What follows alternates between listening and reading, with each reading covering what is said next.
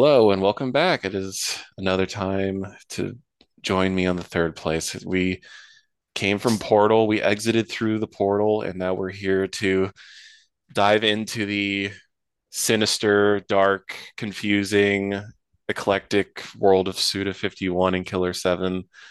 I am overjoyed. I'm happy to have my tonight's guest on. He's one of my favorite people on Twitter. You probably know him. That is Zane. How are you doing tonight, Zane? Doing great. How are you? Oh, I'm just peachy right now. Well, for one, as we were talking beforehand, the new Resident Evil 4 remake trailer like gave me a espresso shot into the system. So I'm like hyper as can be for that next month. But I'm just personally very happy to have you on. I've loved your appearances on TPN, and I'm so popular. That Utada episode is a personal favorite of mine. Oh Uh, man, that's so nice. yeah, Zach got me on the Utada train proper, but it's just like I always like to sit my ass down and listen Hmm. When the Utada episodes happen. So it's always fun to have that. And I have enjoyed your when you appear and then you just kind of go back into the Texas, fields, delivering packages, as it were. Yeah.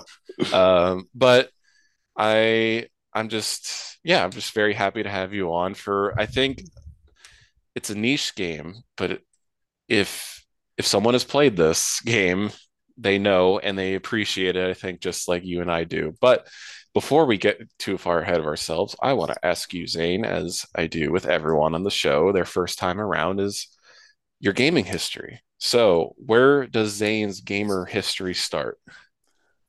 Um, Probably with my best friend Sam growing up.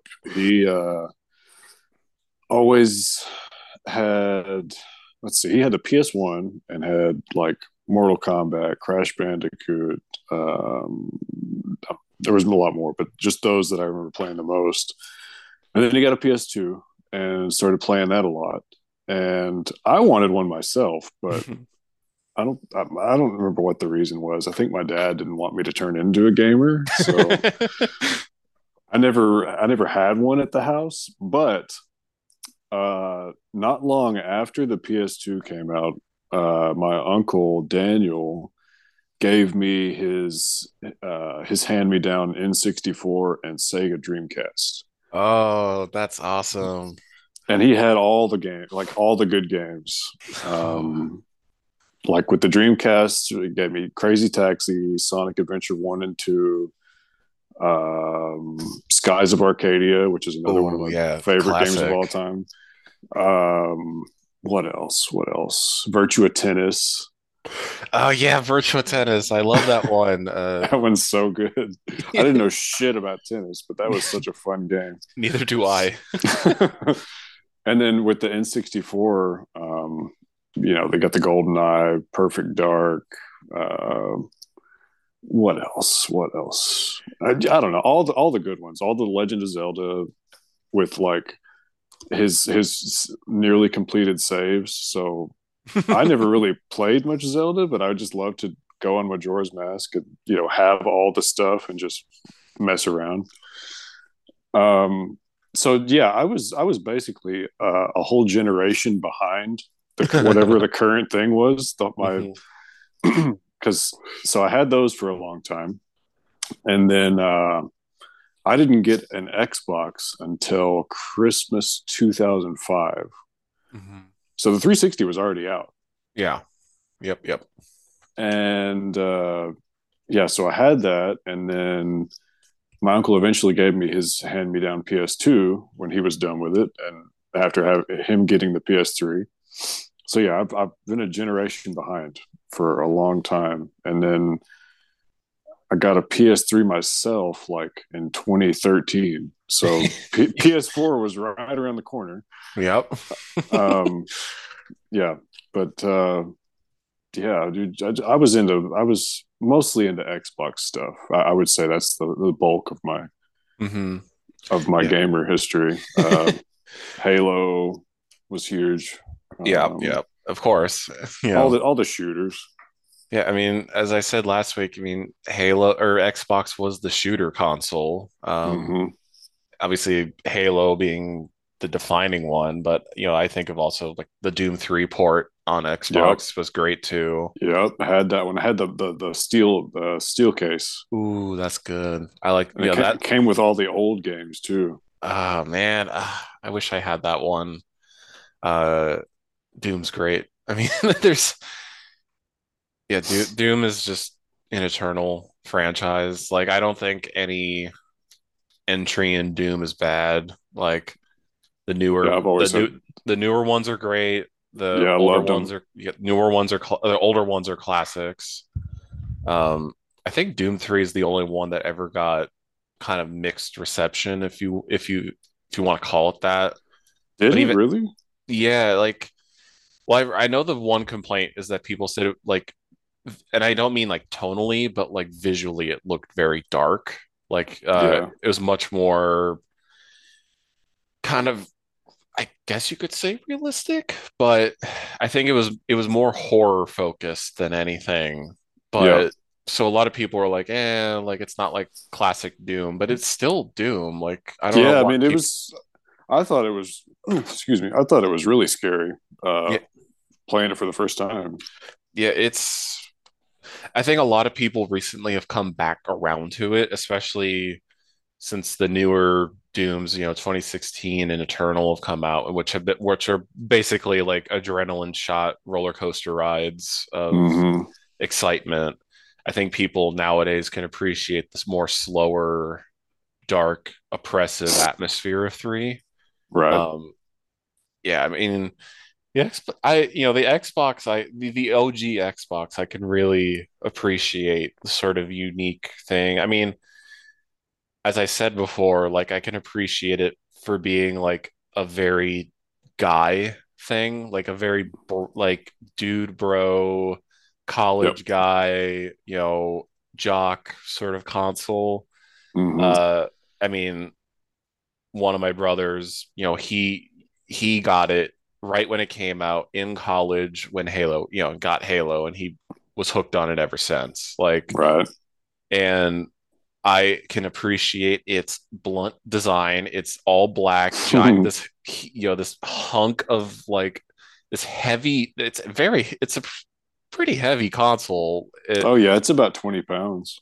Yeah, it's just this slab of plastic and electronics, and it's just got a green X on the top. Like I can appreciate like it very much gives off like old PC culture, PC Yes. gaming aesthetics to me, and I think I wish kind of Xbox stayed with that. I can understand why they did the thing they did with the 360, trying to appeal to Japan and trying to be Yeah. more clean and Make it elegant. make it look like a piece of furniture. Yeah, and that didn't work because Japan does not like anything that is not made by them. So it was a failed attempt. They tried to make an Xbox controller for small Japanese men hands, and that didn't work. Do you prefer the Duke? Honestly, I think I do. I mean, it's Really? like, I mean, I appreciate, well, for one, I appreciate it on being just a, big honking controller. Like, that's Hmm. insane on one hand to make that. Like, Yeah. no other controller is like the Duke. You have to hold one to understand it. Yeah, they're not uncomfortable, but I'm not a better player with that one. Yeah, I mean, I have large hands, so like I mean, let's see. I have the 360 controller, like that feels perfect to me. Like that's a Hmm. great fit. The Duke definitely feels like I'm going like that on it a little bit. And Yeah. then the weird like black and white buttons at the very bottom, Hmm. like, you know, I can appreciate them trying something or like like the analog sticks having like the weird like cutouts on the top that Yeah. Yeah, I remember that. like, and I guess you could say an effort was made. They were trying they were trying something different, and I can appreciate that it was like a very American sensibility about it. Hmm. But there are some aspects. I mean, the S I think definitely refined it, and then the 360 perfected it. Um, but yeah, I mean, and You more know or what's less you know what's these. funny? I was at a friend's house because this is one of the one of the most fun times to like play shooters now is like split screen, in Mhm. my opinion at least. And so Yeah, anytime I go to my friend's house to play his old Xbox, he has like, I don't know if it's a Mad Catz or whatever, but there is a knockoff brand that makes Duke size controllers. So yeah, people still like them. yeah. They yeah, I think it was Mad Catz or Hyperkin made their own version of the Duke that was licensed by Xbox, Huh. which was like, for the set amount of people in the world that preferred the Duke, hey, this thing's for you. Right. Um, I mean, I can appreciate the sort of nostalgia for it because no no controller would ever try to do that design ever again. I mean, not even the PS5 controller, for example, like that's pretty big. Like Yeah, it's big and long, right? big, yeah, big and long. But like, yeah, the Duke, I think, still like it makes it look tiny. Yeah, it's so weird to like. Let's see, do I have it with me? Like the PS2 controller. Like it's weird how like for the longest time I was like, yeah, this is perfect. Like I don't think anything could get better. And then I go back to it. I'm like, oh, this is tiny. Mm-hmm. Like look, like this is how my hand holds this thing. It's like Yep. that Yep. is cramped. And then the PS3's controller is even worse. Like that one's bad. I was trying to play. I was playing through Portal 2 recently, for last week, and Mm-hmm. oh man, they were console shooters were still trying to figure things out back in the day, with like dead zones on the analog stick. Like, okay, when do we Right. start like accelerating? The PS3 controller was just bad, like about that. Like, Yeah, I could never play a shooter on PS3. I always sucked at them. I was much more tolerant when I was younger. I was like, yeah, this is fine. Like, I'm used to this. And then like 10, 50, 10 years later, I'm like, oh, what was I thinking? Like, was I insane? Was I'm willing to put up with bad things as a kid? I guess so. Yeah. Um, yeah, I mean, I try to like, I think it's probably a case of game by game because I think Modern Warfare 2 still feels good in a controller. I think, yeah, I mean, console shooters had to like take their lickings, as it were, trying to make it all perfect. Hmm. Which is interesting because Killer 7 is interesting when it gets first person mode. Yeah. But yeah, I think yeah, I love your sort of like generation behind. So in about 10 years, you'll finally get yourself a PS5. I can't wait for the Yeah. I can't wait for your review of the system when you get that when the PS6 comes out and it's like, yeah, we're in 8K gaming, Zane. You're in 4K. What are you doing? Yep. Uh, Just gotta wait for someone to hand it down to me. so, we'll call your uncle down and be like, "Hey, Hmm. do you have a spare? Was it we're on ninth gen now? I think ninth generation console. Do you have a spare Hmm. you can give me?" Uh, but yeah, it's always fun for me hearing people's stories with games, because everyone's different. Everyone has like their own Yeah. Yeah. experiences with it, and I love Yeah. your generation behind. So did you, I guess, do you now own a PS4 since it's like a decade since it came out? I That was when I caught up. I did buy the PS4 like early. No, no, I didn't buy it. It was a birthday present, 2014. Ah, okay, gotcha. And yeah, the whole reason I even got the PS3 was because I was getting really into playing the show, and I bought every show game that came out from 2013 to like 18. Yeah. Yeah. I was really into that one for a while. The Yeah. baseball game. Yeah, it's But now they make it for Xbox. Isn't that yeah, crazy? now it's for everyone. But yeah, I'm glad you shared your history. And I think now we can go into the first part of this, I guess you could say big discussion point of tonight, which is our main man of tonight, Suda 51, Goichi Suda, the eclectic man himself. He's an interesting man. I will say that. He has a very yeah, we were saying this beforehand. He very much sits within the Kojima camp of video game developers. He wears his inspirations on his sleeve. He has a very distinct style. He has a very distinct take on things, and he doesn't do things how most game developers do it. I mean, one of his earliest works he was the scenario writer for a pro wrestling game that came on the Super Nintendo, and he was like somewhere in the ballpark of like probably 30, and he wrote the story, of a pro, you think of a pro wrestling game, it's like, oh, hey, you're going to win the championship and all that. But in Suda's case, he ends the game with your character not being fulfilled in life anymore and he kills himself. Like, and that was extremely controversial at the time.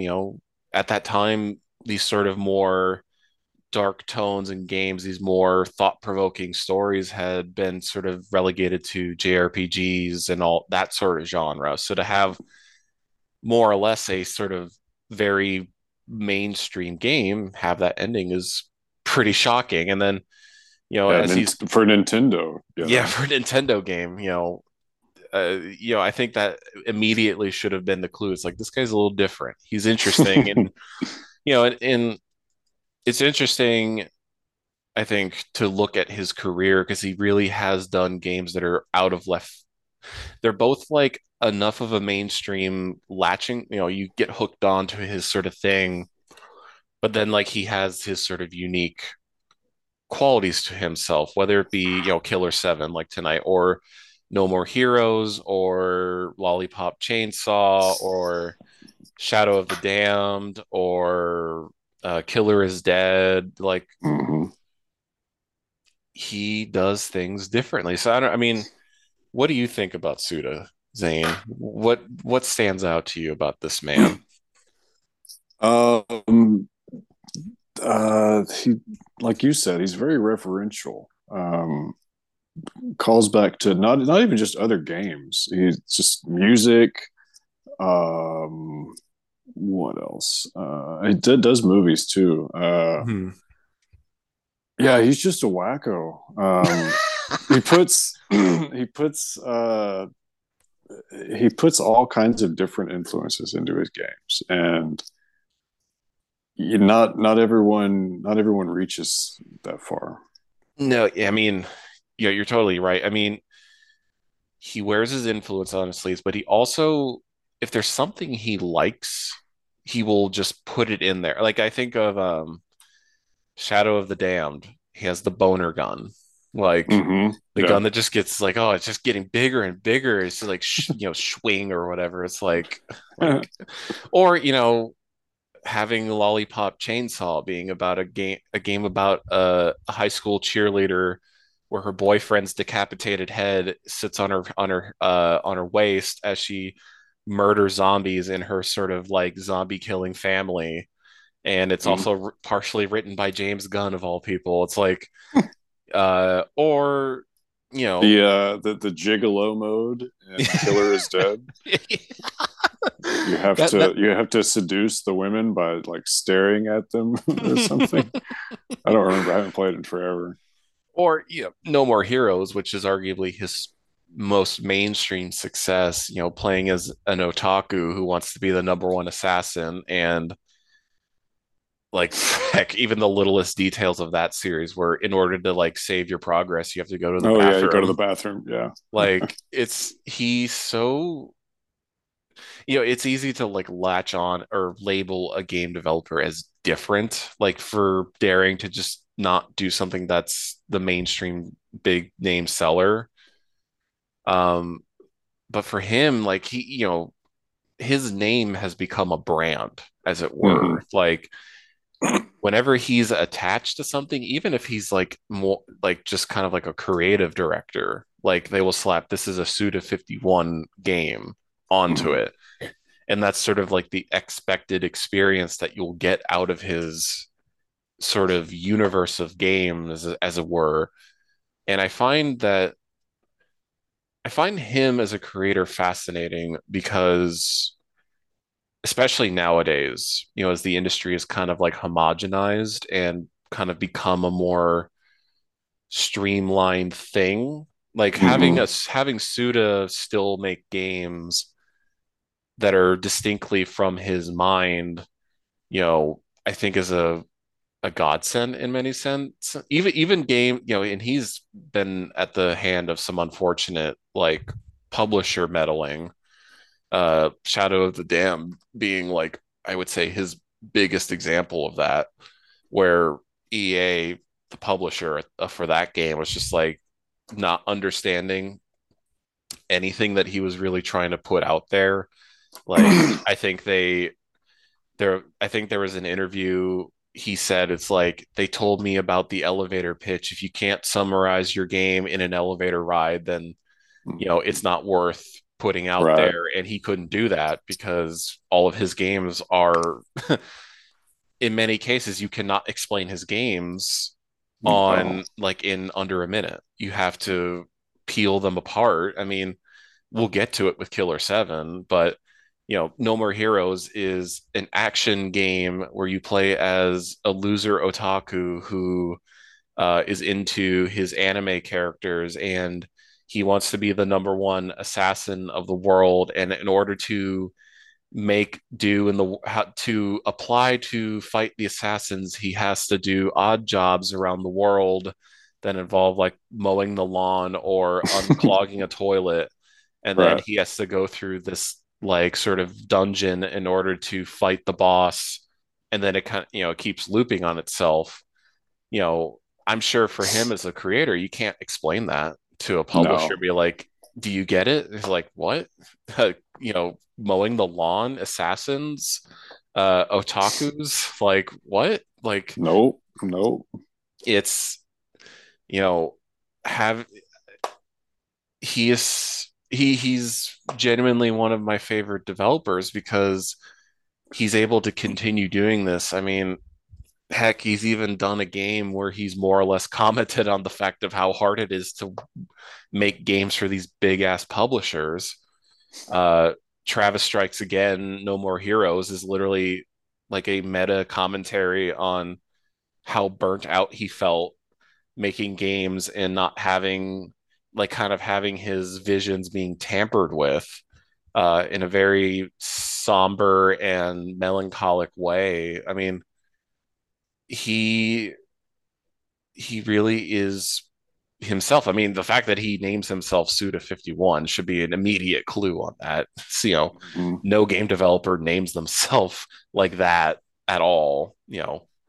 I think, yeah, I mean, there's so much to unpack with him because he is an eclectic man who who was just like, I will appear in this Devolver Digital press conference where I am like playing a cybernetic version of myself, and he's just making a cameo for like 5 minutes. Why? Because one, he loves Devolver Digital, like he's going to always be like that. But two, like he's very much, I would say, a developer who loves games, like Yeah. which is a novel concept. Like you think like making games, it's like, oh, cool, of course they love making games, like that's the profession they do. But like with Suda, he loves games. Like Hmm. I'm sure you felt that too, playing his stuff, or just through Killer 7, you understand that he sees things differently. He sees the medium as an avenue to tell some stories that are different, themes that Yeah. are unique. You know, he has a very outside the box creative way of thinking about things. And yeah, I mean, Definitely. Like there's and what's even more wild is that America hasn't really even gotten to see all of his catalog technically. Uh, Yeah, they only recently, like in the past few years, made it to where you can get the older stuff. I got my brother's Silver Case Files, one of oh his yeah. earlier. That was a PC game, right? I think so. Yeah, I believe it was. But yeah, they ported it to PS4, which, Yeah. which is great because, the Silver Case is this, if you Google the Silver Case and you see the box art of it, and it's like this weird, like cyberpunk glitchy, full of like people's faces and all that stuff. It's like, what the hell is this? And it's like a visual novel. Hmm. And yeah, I mean, Yeah, you couldn't get that up until a few years yeah, ago, and that's like a game from the '90s. yeah, and 99, and that was in the early part of, when he started his company, Grasshopper Manufacturer. There's like the Twilight Syndrome games, there's Flower, Sun, and Rain, uh, Michigan. Well, I don't think he was a part of it, but there was like a game I think called Michigan Report from Hell that he was attached to. Yeah, yeah, I remember Um, reading about that one. like there's still some games that we have not been given the chance to see from. I mean, Twilight Syndrome is such a interesting sort of horror adventure game that was made by Human Entertainment. Um, who I think is Human Entertainment that they helped make like the Clock Tower games. So like Hmm. if you know like Clock Tower, that's kind of in the vein of Twilight Syndrome. Uh, but yeah, like America's only been privy to things Killer 7 and onward for the most part. Yeah. And which is like another thing about him. It's like, yeah, hey, Suda 51, you're getting to make your first American game. What are you gonna do? I'm gonna make Killer 7 with Capcom. It's like, okay, like that's pretty like an amazing turn of events. I don't want to Hmm. get too far ahead into it because there's literally so much to talk about with Killer 7. Yeah. But like I I respect the man for just like having an idea. Like he just thinks of something or a line in his story in his like scripts because he writes pretty much every most games that when he's a director, he's usually a writer for his Hmm. games. Hmm. And that whenever he thinks of something, he will put it in there and it's just like to probably like the average consumer, it's like, well, why is he referencing Star Wars? Well, because Suda thinks Star Wars is cool. Like, Hmm. why is why is Killer 7? Why are they called the Smiths? Well, Suda 51 likes the Smiths, the band. Yep. Why? I'm trying to think of like other sort of just like obscure, like Travis Strikes Again. Why are they in this like PS1 CGI graphics cutscene all of a sudden? Well, because Suda loves that era of video game. Like Travis Strikes Again, for example, has like a sequence dedicated to like early PC text adventure games. Like why? Because he reveres that part of history. Why? Yeah, And because they're cool. yeah, and he wants them in it too. Like he's like, oh, I'm making this smaller scale indie game. Well, hey, now I have carte blanche to do whatever I want again. Um, or even in the case of a triple A game like No More Heroes 3, he has a boss fight. Well, he sets up a boss character that gets immediately killed off by a character from a previous game, and then you have a boss fight with said character. Uh, there's Oh, also is that the Dan Smith thing that you were talking uh about? oh no, that's not it. Dan just makes that cameo in Travis Strikes Again to sort of Oh, set up okay. he sets up the story of that, but in No More Heroes 3, because it does like the whole setup of like the 10 assassins, galactic Hmm. assassins, and there's a boss character who you like are set up to fight.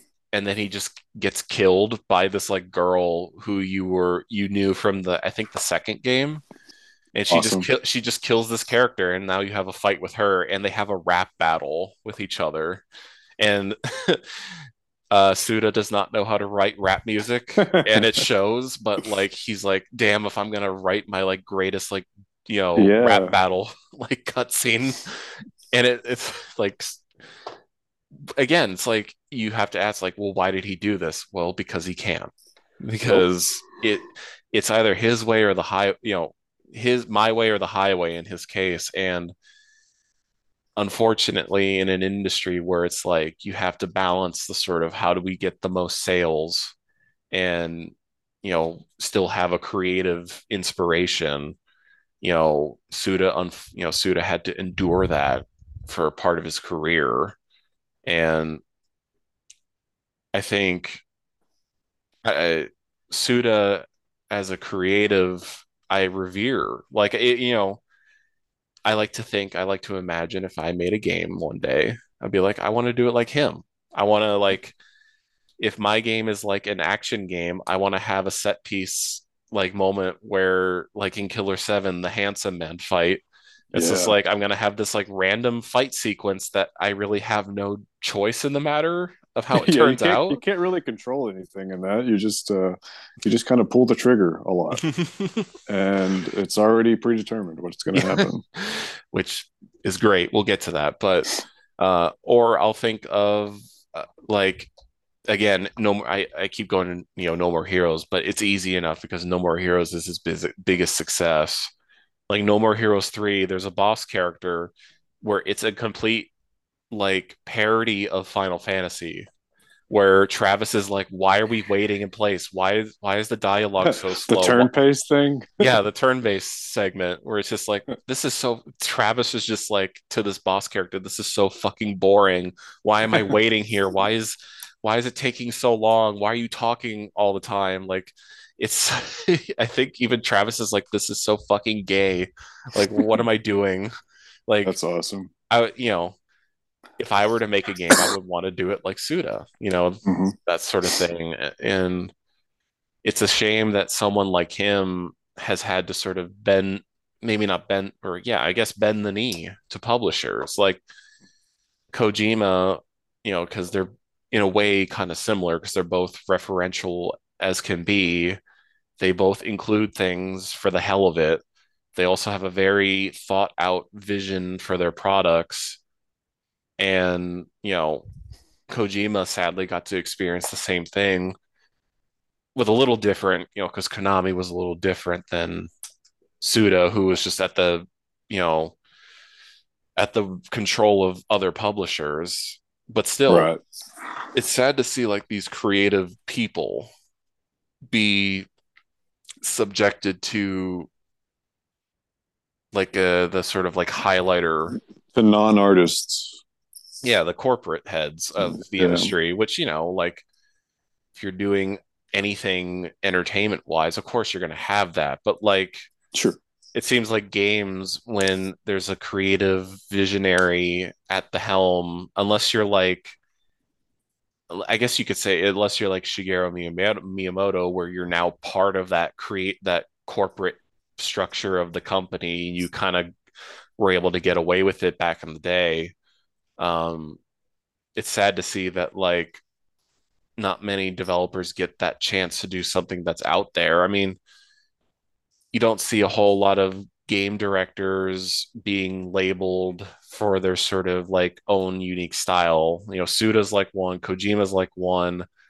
Um, you obviously have Miyamoto in the early days. You have I wish I could remember more off the top of my head at the moment. I mean Shinji Mikami, Hideki Kamiya, Yoko Taro, like they come like once in a blue moon, it seems. And Yeah. I was thinking about this today because today was the 6th anniversary of Nier Automata.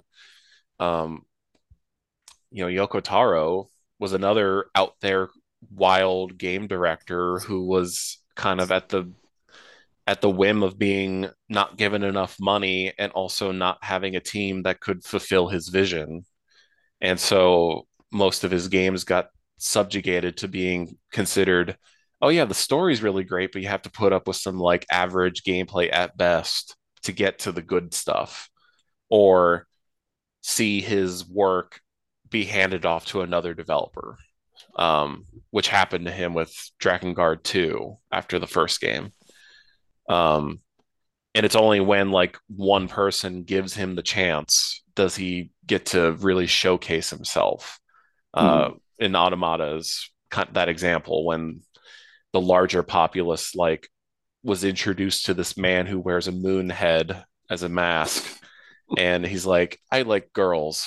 And then there was just like, yeah, yeah, let's, this guy's like the best. Such a bold statement, which, hey, it was a bold statement in 2017 to be like, I just like girls, and I like my characters to have like giant high heels with big asses and big, big tits. And like, that was a bold statement 6 years ago to make. And somehow that man has had his greatest success yet. And now he's making a mobile game where he's turning Sega characters into girls, which is wild to think about. But, the point being is, you know, game developers, like, it's special when a director has a vision. Yep.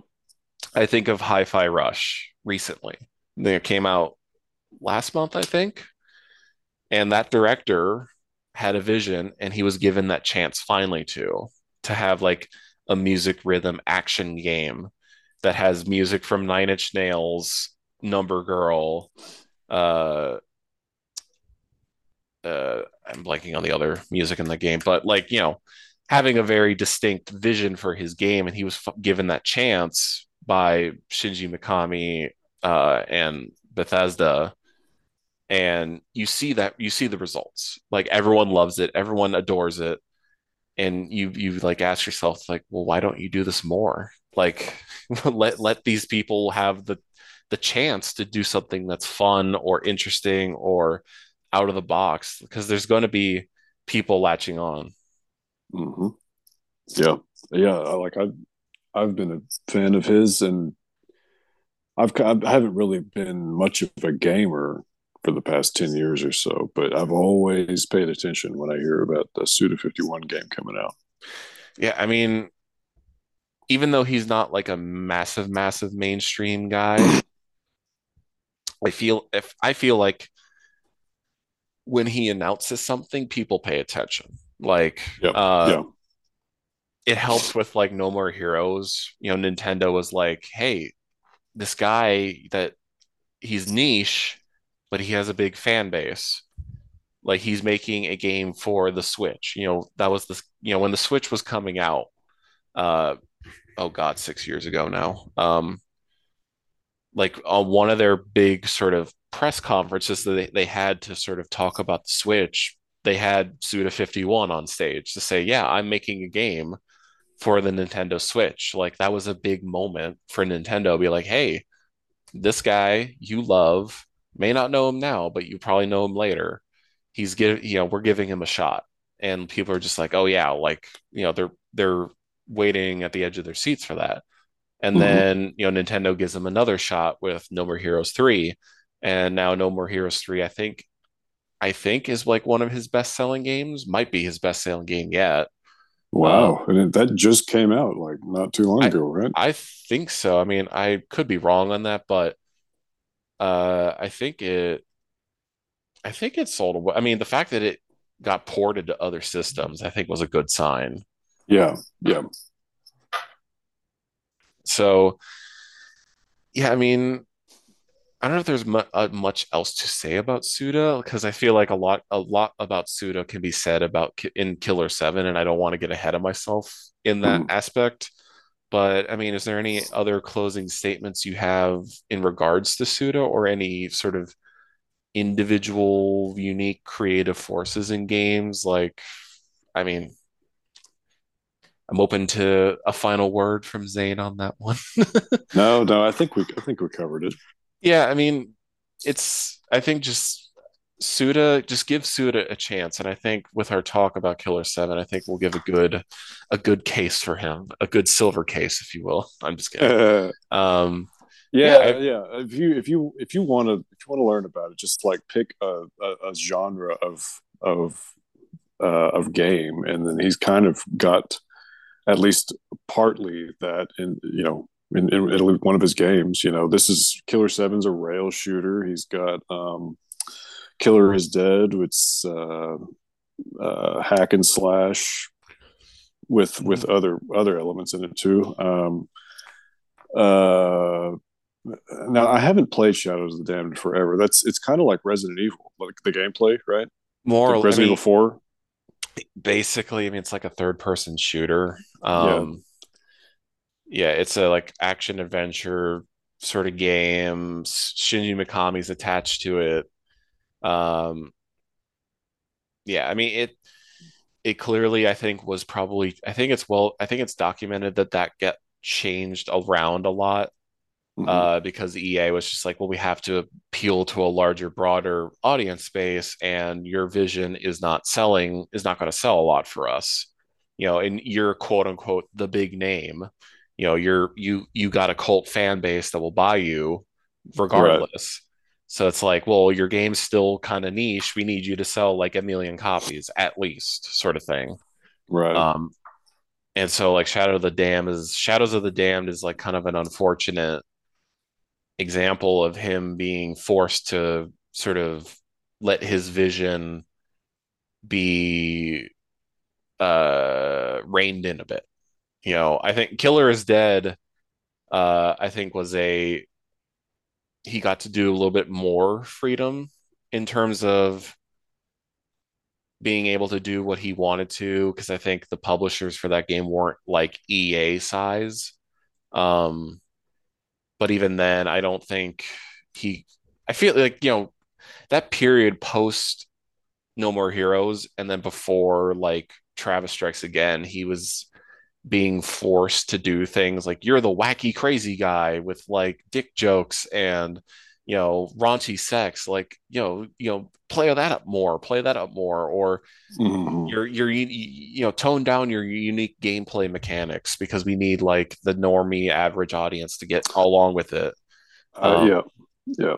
he it's sad too, but like I'm really glad that seemingly he's now in a position where he can do what he thinks is best for him, but also the best for his company, because he's the founder and like I think like major figurehead of a Grasshopper. I think I think so. Yeah. yeah, he's the CEO. So like I think he's in a position now where it's like, oh hey, like he can make games how he wants, the way he wants, and that's all I want with like a person like him. It's like give him the shot to do what he Mm-hmm. wants, because I'm sure he's going to deliver something unique to you. And I think that's my message to the listener. It's like Definitely. Give Suda a chance. He may not be for everyone, which is okay. Like shocker, things don't have to be for everyone. But Yep. giving him a shot, I think, could be one of the best experiences that you can allow yourself to have, because there really isn't anyone like him, much like there isn't anyone like Kojima. There isn't anyone like Hideki Kamiya. There isn't anyone like Yoko Taro. They're all achieving something that is different from each other. And I think allowing these eccentric men, these, visionary men to have a platform, I guess a platform, a position to create what they want is great. I mean, heck, we're seeing the Suda, Kojima, and Hideki Kamiya, they all are basically like the figureheads of their own companies now. So, Suda with Grasshopper, Kojima with Kojima Productions, Hideki Kamiya at Platinum Games. Uh, I don't think Yoko Taro's got his own company, as far as I know, but Square Enix and Sega are just like, your name sells now. Like, do what you want. Like, I saw the news thing about him recently. He's like, yeah, his next game is a mobile game that turns classic Sega characters into like girls. and that's the loop. It's like, I guess, when you sell like 10 million copies, I think is what Nier Automata has sold. Like, I guess you get the blank check. It's like, Yeah. do what you want, man. You're, you know, you're now mainstream, I guess, but you're still weird enough to not be mainstream. Yeah, Yeah, yeah. You saying that that No More Heroes 3 is doing so well, that gives me hope for whatever comes next for Suda. he recently said he recently said that he um was in the process of making a new game, but I can't remember what it was off the top of my head. It wasn't going to be a No More Heroes game. I think it was a much smaller scope game. Um, but you know, again, it's like, oh, Suda 51's in the news. I better see what he's up to, sort of thing. Right. Um, but yeah, I guess to roll, round close the Suda talk. I think it's just give the man a chance. It might be one of your best experiences yet, and I think that will lead us into the game of tonight, which is Killer 7.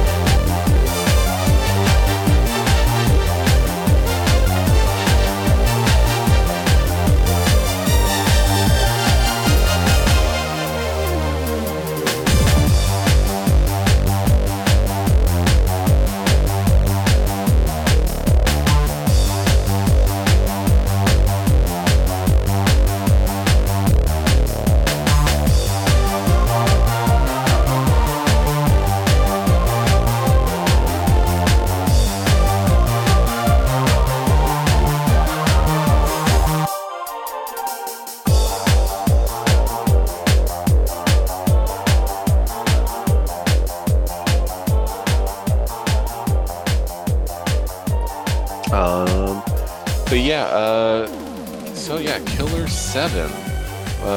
Where do we begin with this one?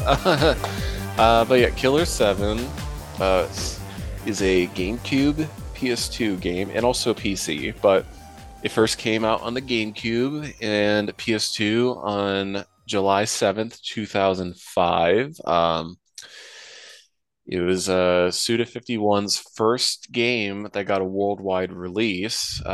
He'd been making games for Japan only beforehand, and this was I believe the last game of the infamous Capcom 5.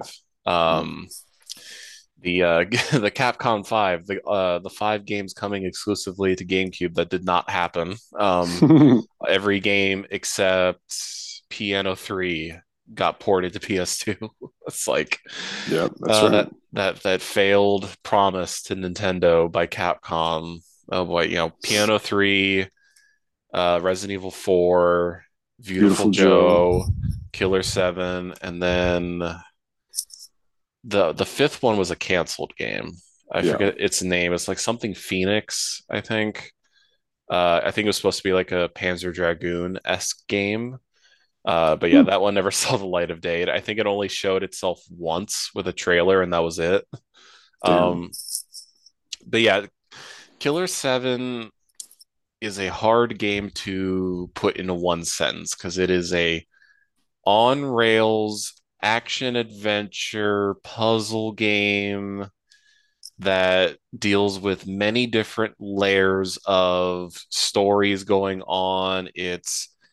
Both it both is a very conclusive story, it's a very open-ended story, it's very ambiguous, it's clear, like it's so many things all at once. And in many, I would say, I think you and I agree on this, and a lot of people, even Suda has said this, that Killer 7 is his best game. Yeah. It's there really it's really is there is no game like Killer 7. When I say it's on rails, like you press one button to move forward, and on the Hmm. GameCube is just the A button to move forward. You can't go anywhere. It's a first person shooter where when you aim, you go into first person mode. There's like Resident Evil esque puzzles to progress through a level. Uh, yeah, I mean, it is very difficult to explain Killer 7 because it's like, well, where do we even begin, sort of thing. But I guess, to get us off on here is what is your experience with Killer 7, Zane? So like I said, I got a PS2 very late, but I was watching G4, and do you remember that show Judgment Day? Yes. So I think they reviewed it on Judgment Day, like positively, and just seeing the trailer made it look really cool. I like the cell shaded look of it, and so I ended up getting it eventually in like 2008 for like $20 for the PS2, Mhm. and yeah, man, bought it, started playing it, loved it immediately. I just thought it was uh, dark and just cool with all the assassin angle, Mhm. the split personalities thing, the political intrigue, the whole mystery of it. Everything about it was just so cool. Mhm. It just like we were talking about earlier. He weaves so many different influences into this game, Yeah. not just gameplay wise, but with the story. And yeah, it's not all of his games I would say are, but No, this one yeah. is definitely a work of art. Yeah, like, and which is something I'm glad you brought that point up because that was actually a goal of Suda for this game, is to make a game considered a work of art. Mm-hmm. So I mean, Killer 7, I guess, to set up the story, is that you play as a group of assassins called the Killer 7, and it is led by an elderly man named Harmon Smith, who basically has seven different personalities that he oversees and controls, basically. And they're all different, sort of, I guess you could say, like different assassin like archetypes. You have like the cool gunslinger, wisecracking kind of asshole Dan Smith, or you have Mm-hmm. the femme fatale Kaide Smith. You have the mute Kevin, which is just they have a character named Kevin Smith because again, Suda Yeah. liked he's like, I like Kevin Smith movies, I guess. You you, Yeah, you, he's you have also gay. yeah, yeah, that's true. Yeah, He's a representation matters. gay British mute albino who does Backflips acrobatics. with Yeah, knives. yeah, Then you have like Coyote Smith, who's like the Puerto Rican who just constantly says, "You're fucked. You're yep, fucked." yep. Then you have like the cool black guy in Garcian. You have the little gremlin Asian kid in Khan, and then you have the luchador Mask de Smith, which is Yeah, because Suda likes pro wrestling, yep. which apparently he consulted a pro wrestler for, which is is like, okay, like you didn't have to I do that, but yeah, I I admire the also, effort. yeah, I love that he for Mask. I don't know about you, but he was the like him and Khan I barely used unless I just had to. Mhm. But it's funny because I think a lot of people do that because Mask he has two grenade launchers as his Yeah, weapon, and it's not using him is not conducive to accumulating thick blood. blood, which is what you use to level up your characters. Yep. So I'm assuming a lot of people didn't use him, but it's just funny because he goes through so many like transformations throughout the game that Yeah.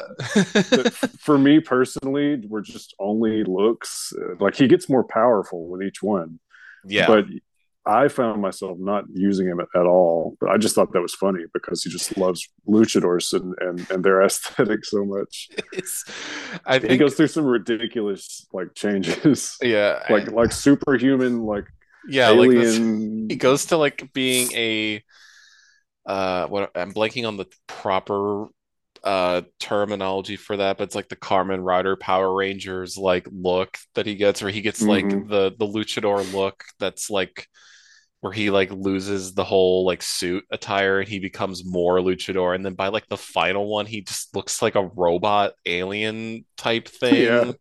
It I feel like, I didn't, I used mask when I was just like, okay, fuck this, I don't care, like just blow Yeah. everything apart sort of. After the blood machine breaks in every level. Hmm. Yeah, which Yeah. I would say the ones I use the most, obviously Dan, like because I would say Yeah. Dan's the coolest because for one he has the best lines. Yeah. Kaide's great for the long distance because she has the Magnum with the scope on it. Hmm. Coyote Coyote's great just for lock picking.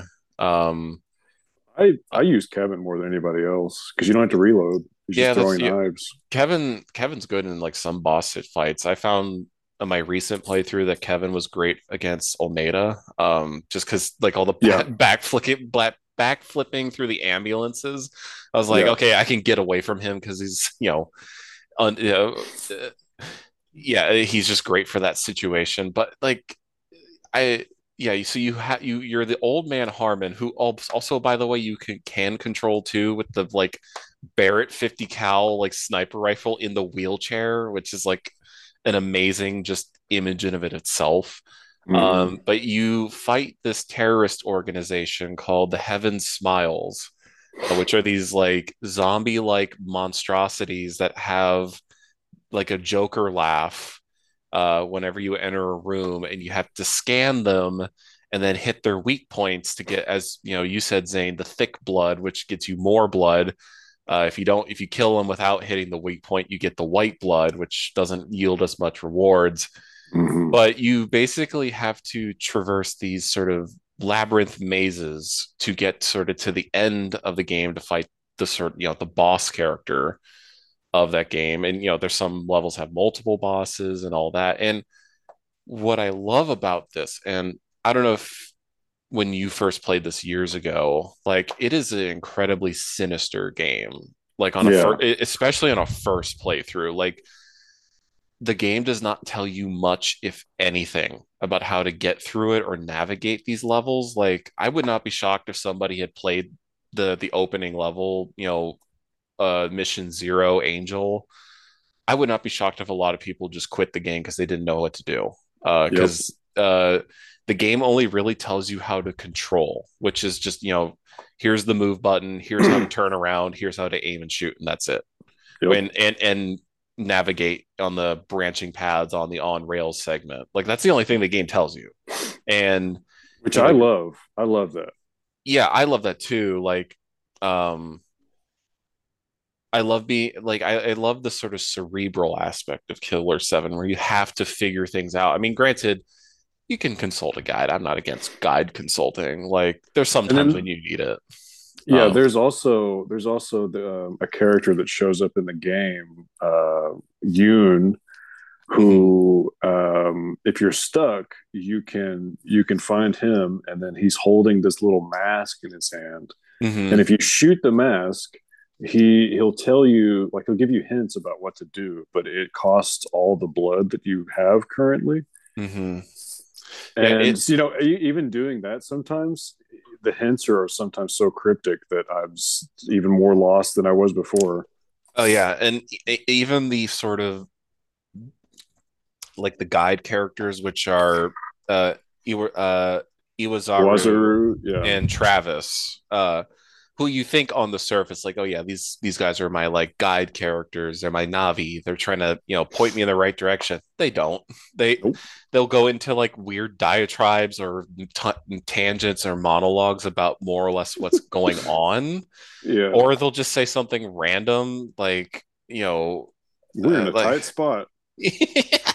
we're master, we're in a tight spot, master. Hmm. I'm here.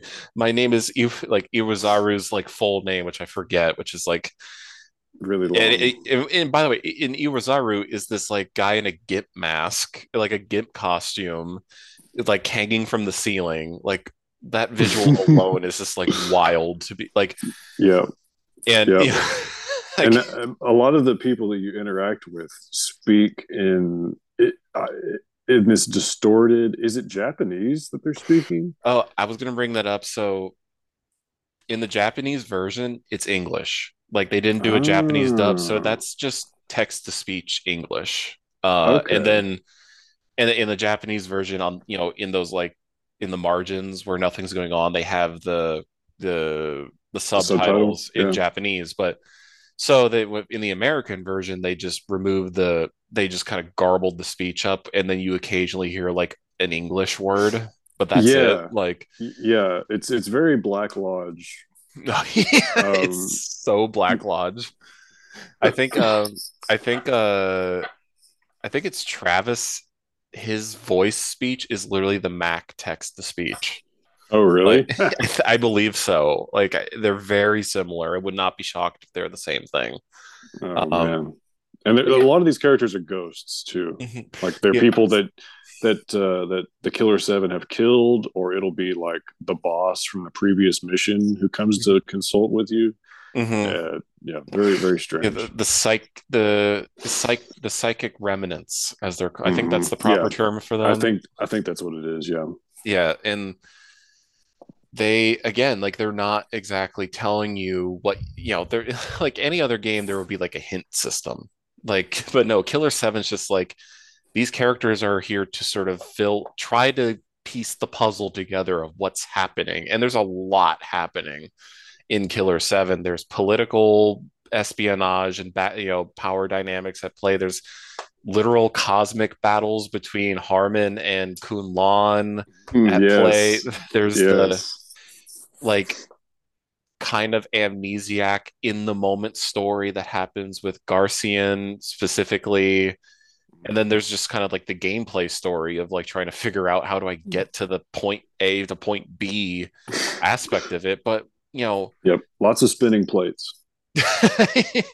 and spinning fire hydrants. Yeah. um, Yep. but they're like Killer Seven, like I know that the political storyline is a very arguably it's like the main pillar of the game, but it kind of like has this effect that Evangelion has on me, where it's Yeah. like there's a lot of these minutia political elements of like the Japanese Board of Education and the U.S. presidents and assassin groups being hired and the Seattle the Seattle force and the immigration board, like all these like minutia government agencies that they're listing off and explaining. Hmm. But I feel like like Evangelion, Killer Seven is more or less trying to sort of elicit an like there's like this emotional core that is trying to drive the experience through. And I feel like particularly with like Garcian's, because Garcian turns out to be like the central focus of the game Yeah. with his storyline particularly. But you progress through this world, this very very bleak, very dire, very somber world that like full of death and destruction in many cases, very just point blank death is present and looming over the world of Killer 7 at all Yep. times. Hmm. Like I feel like Killer 7 is like almost this sort of transient experience where you're just like exposed to all of this, all at and you're not meant to understand it at all at go because it's impossible. There's no way to No, understand this game in one no. playthrough. I actually tried to like seek out some further reading on it, and I came across this PDF file. This is a long. Have you read that? You know what I'm No, talking about? was see what I did in preparation. I try to see like, is there, Killer 7 plot summary? Try to Mm-hmm. like understand the bits and bobs. And there's this game facts page that lists like everything out. And it's like, it takes probably like 5 minutes to scroll from top to bottom. I'm just like, Yeah, my brain's gonna explode. man. I don't know if it's the same thing or not because it's been so long. But there was this PDF file that I had to download, and dude, it was like hundreds of pages just just like someone's theory about what this is all about, and it was impenetrable. I couldn't parse it at all. But I think that's in a way the point of it all. And I think Yeah, I from mean it's like a Lynch movie. I wouldn't particularly say this is like Lynchian, but it's the same thing. Like you said, it elicits an emotional response, yeah, it's and you're just supposed to feel it. yeah, if anything really, you know, I'll save the Garcian point for a little bit later, but it's like, Garcian's story and with sort of the broader Killer 7 cast of characters, that's like the only clear-cut part of the story I feel like. And the sort of in between smaller stories like Olmeida's story in his mission, that's pretty clear cut and explains things. Yeah, Or handsome men. the That part's handsome pretty. the handsome men or Curtis Blackburn, like Yeah, I yeah. feel like the boss characters are more like their stories are very explainable and understandable, but it's like interspersed and cut in between those moments you get these gravitas like monologues and back and forths about the dynamics of the world and all of that. But and I'm not saying like Suda, that wasn't like Suda's goal. I'm sure Suda wanted to make some commentary about world politics and all that stuff. I'm And didn't you say that a lot of this game was cut? yeah. Oh, that's another thing. Is like Suda said because he joined like this. I don't know if it was IGN, but like he joined a group of guys to talk because it was talking about the PC port of this game, which by the way, Mhm. everyone probably should play the PC port. It's on Steam. I think it's like $15-20. It's very accessible. You can play it on any, if you have a computer made after like 2015, 2012, you could play this game.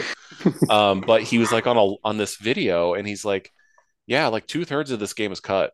Like, and it was not because Capcom said you need to cut this. It was like, yeah, Shinji Mikami, who the creator of Resident Evil, all that, and he was a co-writer on the story to an extent, and he was the executive producer, I think. He more or less is just saying like, hey, cut this down so that your team can handle this amount of workload and for people to sort of get on board with it because I think a lot of the cut content involved like trying to even be even more broad, like connecting to more of his like works in the past, like the Silver Case. Like he was trying to Okay. be way more like I guess you could say lore or sort of world building, as it were. And so you're So only it's not get like it's not like it was cut for content because there's no. some dark shit in this game. Oh yeah, no, like it's funny enough actually the Japanese version actually got censored a little bit, not the American version. Really? Yeah, the in the Japanese version, the scene where Samantha has sex with Harmon, Yeah. they cut the audio of her moaning in the which Okay. is weird because you think like the Japanese would be okay with that, but Right. they actually. And then there's some violence that they tone down. Well, not, like the early on in the first mission where the girl has her back blown out. Um, in the Japanese version, it's a different angle, so you don't see all the details. Oh, yes, yes. I know. Yeah, I know what you're So talking like about. there's the one heaven smile that explodes in that level, and you see like a decapitated head. Yeah. Like Hmm. I think the head is like removed in the Japanese version. So like the international version is actually the true version of the game, and there's there's some lot of stuff in this game that, well, for one, would not fly in the sort of new cultural landscape that we sort of uh, uh, live in right now. But Hmm. even for 2005, like this was some pushing the boundaries stuff, and I'm surprised someone like Jack Thompson was not getting his panties in a Right. twist over this, because there's rape in this, there's child Child killing, yeah, child child killing, abduction. child human trafficking. There's Yeah. extreme gore and violence. It runs the gambit for pushing the boundaries of acceptability, but like it. Would you say that this is the like darkest game on GameCube? Oh, I think so. Like Yeah.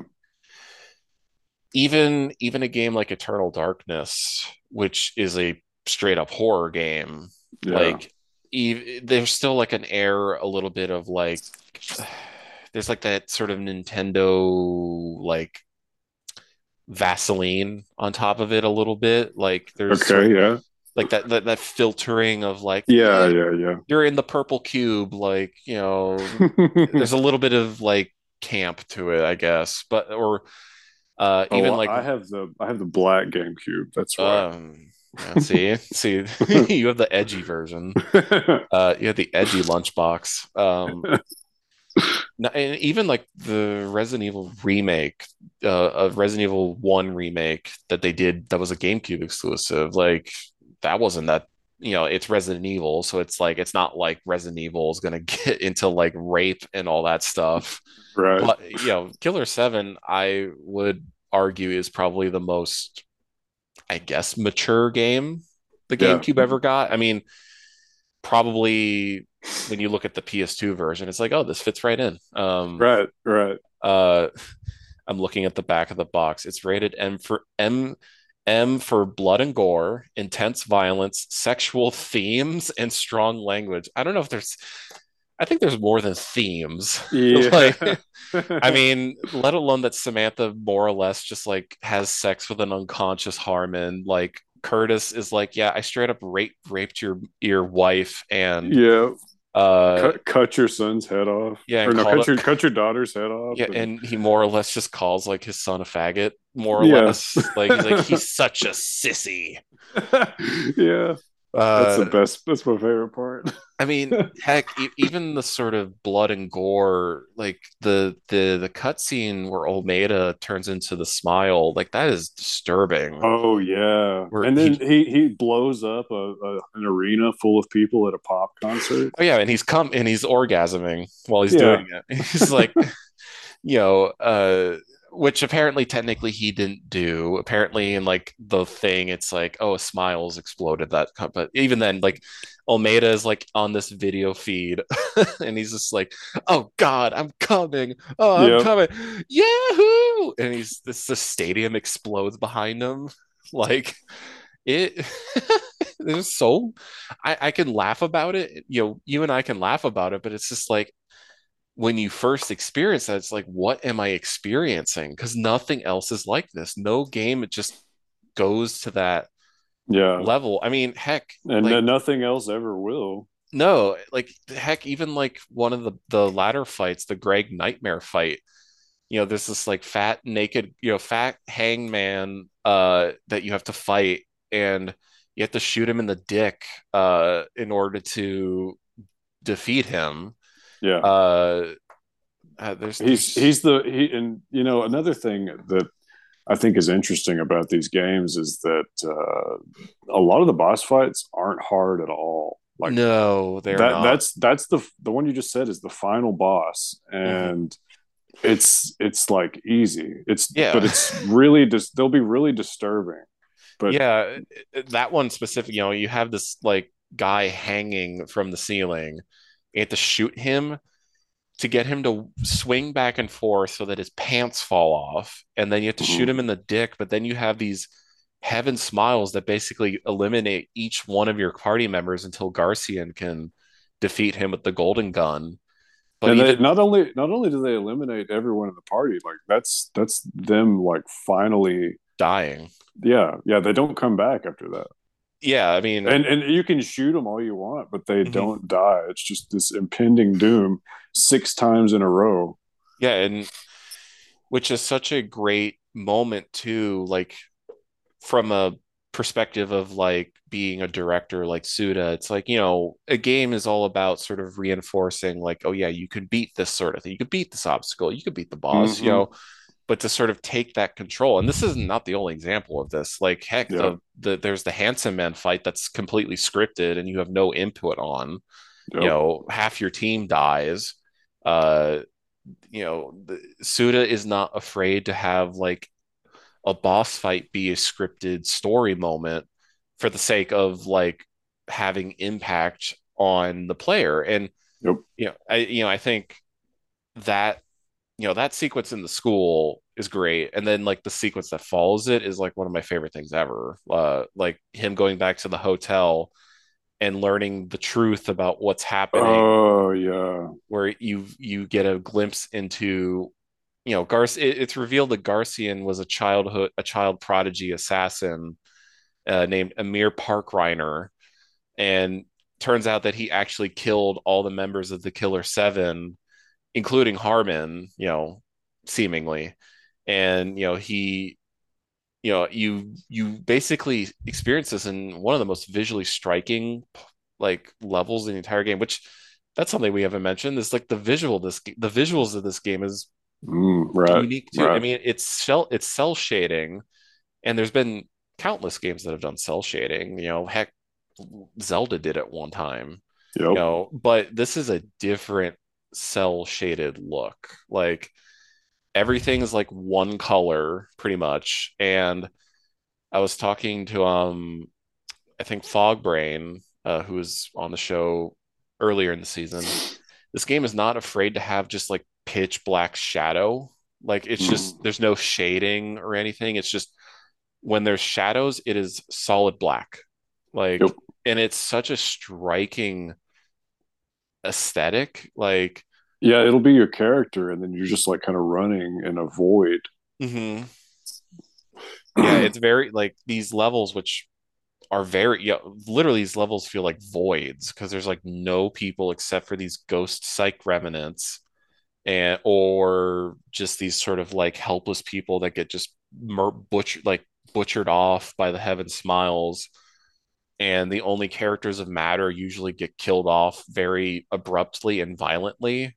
Yeah. uh so like you traverse this world and it's very bleak and very empty and alone, and the hotel too, it's like all these beautiful color palettes, like these purples and reds that are just very very off-putting like, I mean, it's beautiful but it's off-putting. Yeah. Like and It you get, reminds me of like, did you ever play like the on Super Smash Brothers? It may have just been the first one, but when you go to like the practice version of the map, and yes. it's just like the background with that ominous logo. Hmm. You know what I'm talking about? Yeah, I do know what you're talking about. That was always very disturbing to me to play it like that, and that's what Killer Seven reminds me of. Is Yeah, it that emptiness?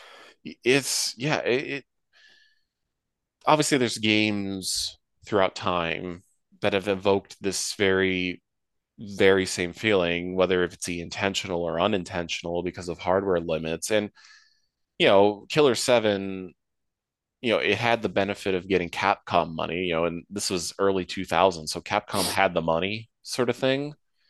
But it's clear that Killer 7 didn't get like millions upon millions of dollars sort of thing.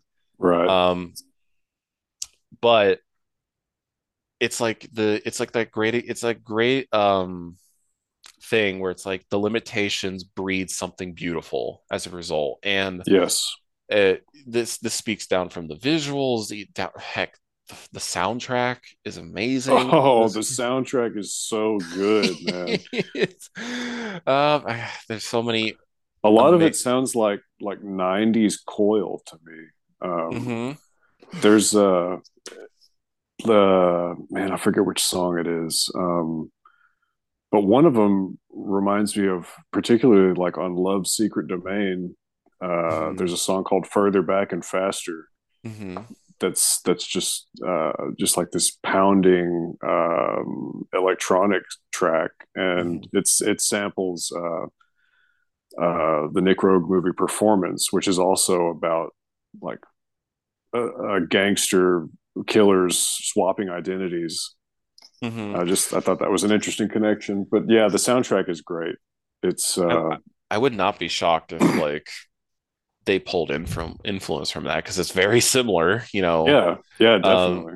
the soundtrack was done by Jun Fukuda. He wasn't the main guy, but he was a regular in the Capcom sphere sort of thing. But the main composer was Masafumi Takada, who he's been in the industry a long time. And he's been a frequent collaborator with Suda. He's also done music for Earth Defense Force and the I don't know if you've played this series, but Danganronpa. No, I Um, haven't. yeah, there's so many mishmashes of genres in the soundtrack. You can go from like this ominous, like brooding, like ambient soundtrack to a full-on like techno rave with that one song Mm-hmm. Rave Rave On on, yeah. um It always plays before the boss fights. in the stairwells. Yeah. It only plays in stairwells, which is hilarious to me. It's like arguably the most notable track on the soundtrack, and it's like you'll last for just 6 seconds. It's like Yep. if you're just gunning it through the hallway, which is funny because I think this playthrough that's playing on the TV back here, well, it's not this one. There's another playthrough that I've watched before, and the guy who's playing it, he's just whenever he gets to the hallway, he just like makes sure his characters like move on the beat to like That's is funny. but the point being, Rave On is amazing. I forget the I made a song that play. I made a playlist on YouTube because the whole soundtrack is on YouTube. But of yeah all the highlights, it's like I don't know, 15 songs that I just really loved. yeah But there I mean, heck, the game gets off on a great foot to begin with when you that song that plays as soon as you like press the start button. It's like do do do do, I don't know, I can't. oh, to choose the The difficulty. difficulty, yeah, like Yeah, that one is a great mood setter because it's so just like menacing sounding, it is. and then it just picks up and it's just like becomes Yeah, like if you switch to the higher difficulty, the BPM goes way up. It's so mhm. cool. Or even there's even when the soundtrack gets quieter, like the song, when Garcian has the realization that he's a mirror, that song that almost Laura Palmer-esque song, Yes. Angel's Despair, just that like electronic organ sound. It's like perfect. Perfect. It's like I could listen to this. I was listening to the soundtrack at work the other day. I was like, this I could listen to this all day long. And there's songs that are not considered like the official soundtrack either, which it's like adds more mystery to this game. It's like there's more Right. layers to peel back. Like the song that plays when Garcian and Christopher are on the overpass. It's like that slow just guitars like band like that, Mm-hmm. free. I think it's called Free Move, Free More. I can't remember, but like that's like a unofficial soundtrack song. Like I was looking, I'm sure I missed it, but like the song that plays when Christopher or not Christopher, Curtis and Pedro have their scene in the tennis court.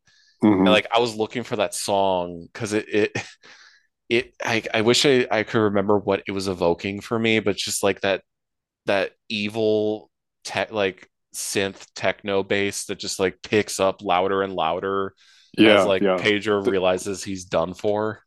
the music at Curtis's house is some of my favorite. Yeah. Oh, can we talk about Curtis? Because I think he's my favorite of the Yes. bosses. Oh, Like, mine too. That boss battle is so cool. Again, another one that's not particularly hard, but it's just but so cool. it's so unique. I mean, for one, Curtis's design is like, it's like mwah.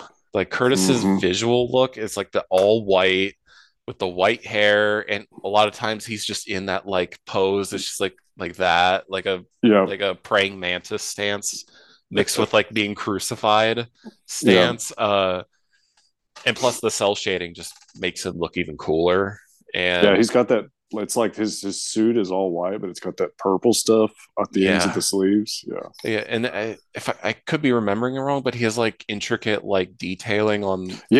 Yeah. sleeves. There's some kind of detail, like some kind of design. I Yeah, couldn't really tell what it was. it's so great. But like Curtis, I mean, I love the introduction of Curtis where he's just you're in first person as he murders that one building in Oh yeah. Seattle, Yeah. and He it's just goes into an office and shoots everybody.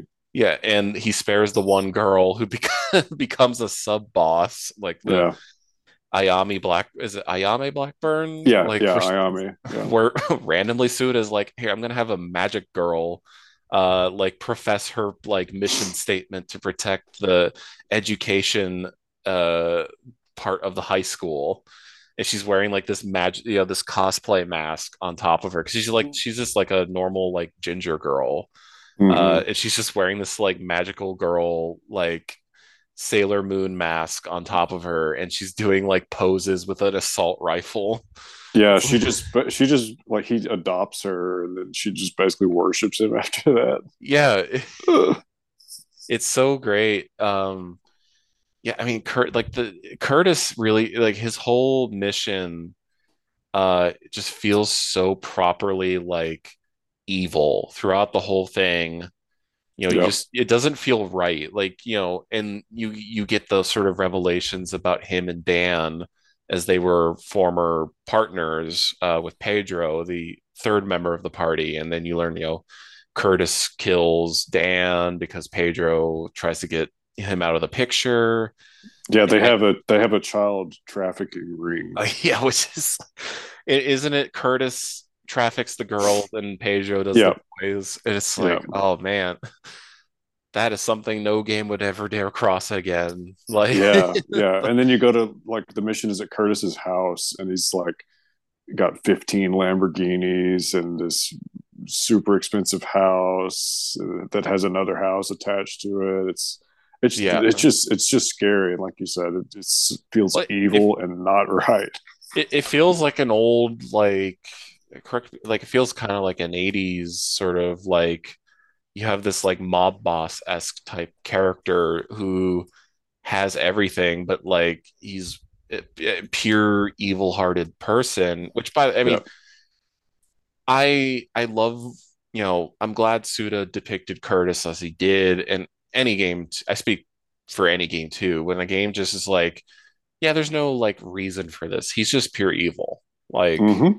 and granted, it's not like Curtis is like on one side of the like morality specter and the Killer Seven are on the opposite side thing. No, it's like Right. they're Right. all they're all They're all bad evil. people. They're all bad people, but Curtis is just a little bit worse. But Yeah. I've, for me personally, like the scene with him where he confronts Pedro in the racquetball court, that that that that scene is special. Like It is. it's shot very just like off-putting, like where like Curtis is like in a corner of a frame and it's like moving. And I love the sound too when like Pedro's like on the ground, like you hear his shoes like squeak on the floor, and he's like, trying to, grabbing his child's head, and like, He's like, what did you do with Susie? And then he yeah. says, she's right here. And he throws her head at him. Yeah, after he says like, yeah, I raped your wife and killed your son, Killed Pedro Jr.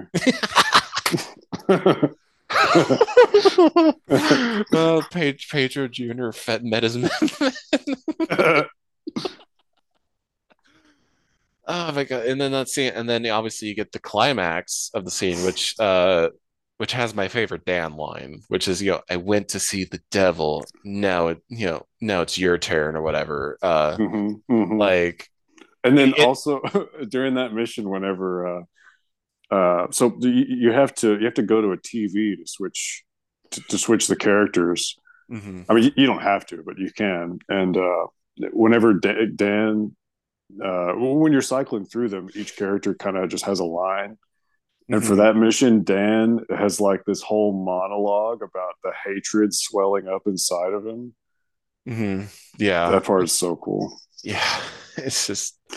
It's such a just masterpiece of like a level. Now, granted, I think my favorite levels are like the opening, Curtis, Olmeda. Almeida Um, is great too. That's another just great example of the emptiness. It's just West Texas, and then there are these smiles that run that are just like they're not even after you half the time. They just run, and maybe they bump into you and explode, but they're just cult members of Almeida's yeah, cult. I'll save Olmeda for a few seconds, but like, Curtis, uh, I also love the handsome men level. Yeah, the beach, Which, the tropical island yeah, in the thing. Dominican Republic, which Yeah, is like visually wonderful. I mean, I love that sort of like beach-esque look with the all white level. yeah, yeah. I mean, man, every part of this game is awesome, but like I love with just like Curtis has this very the way it ends too, where Dan usually when he kills people, he delivers like, the one-liner, he's cool, he's badass, whatever. Hmm. But I love how it just punctuates, before Dan can even really properly get the final like, punch in metaphorically. He just sees the dead bodies of Pedro's family being hung up naked just in the Hmm. corner, and he just looks and then it just leaves. Like that's such like a great bookend to it all. It's oh man, it's so cool. I mean, and also, the fact that like Curtis meets his end being like, in the like purple like crystal drill, whatever that is. Yeah, whatever that That is. I guess the organ harvester, and then he's just hung up, like just like Yeah, blank looks, like life. What's the lines like life, wonderful, it is, or something like that. It's just like, yeah, oh, yeah. fantastic. You get a Voila. gold star, Suda, for that whole level. Hmm. Yeah, and then Olmeda is another great example of just how great this game is in terms of just like building everything out. uh well, I love, it's set in Texas, but I love the sort of lead into that level too, where Garcian is talking to Mills. Oh He's yeah. just like, yeah, we're going to Texas. It's like, why Texas? So it's like he's wearing the shirt Texas Bronco. No one wears that shirt except in Texas. It's like, Yeah. I Yeah, was and like, then it has there's a lot of animated cutscenes that are oh yeah, yeah, yeah. like actual anime, and then when Garcian's walking into the town, he interacts with this guy, and he's like, "Oh, we don't get many Many black black folk folk around around here." here. Again, would not be allowed today. Yeah, yeah, yeah, Um, but that's a thing too, because the game has a lot of in-game cutscenes with the 3D models and all that. But when it does do it has these 2D scenes. I love that they change the style of the yeah, 2D scenes. Like yeah. the Cloudman level, Olmeda's level, it has this very like harsh, thick line, almost animated, like Looks like the gorillas yeah, yeah, yeah, yeah. videos. Yeah. It totally looks like that. And now I don't know if they got that studio. I don't think they did, but it gives off that impression, and it gives that feeling of just like a pet, like incoming, like just um to me at least, it kind of feel like there's something like very graphic is about to happen. Like Hmm. there's something that it's building up to something. There's something happening. There's something going to happen that is a reason for this very distinct style. Yeah. and I guess the final cutscene, the series of cutscenes, I guess, where Almeida has Clemens, the kid, do Yeah. his wish. He goes, ride the death ray. By the way, Almeida's this like black guy with an afro in a Texas Bronco shirt, and he has like the most southern like Texas accent ever. It's like, you ride the death race, and if you win, you get your prize, Clemens. It's like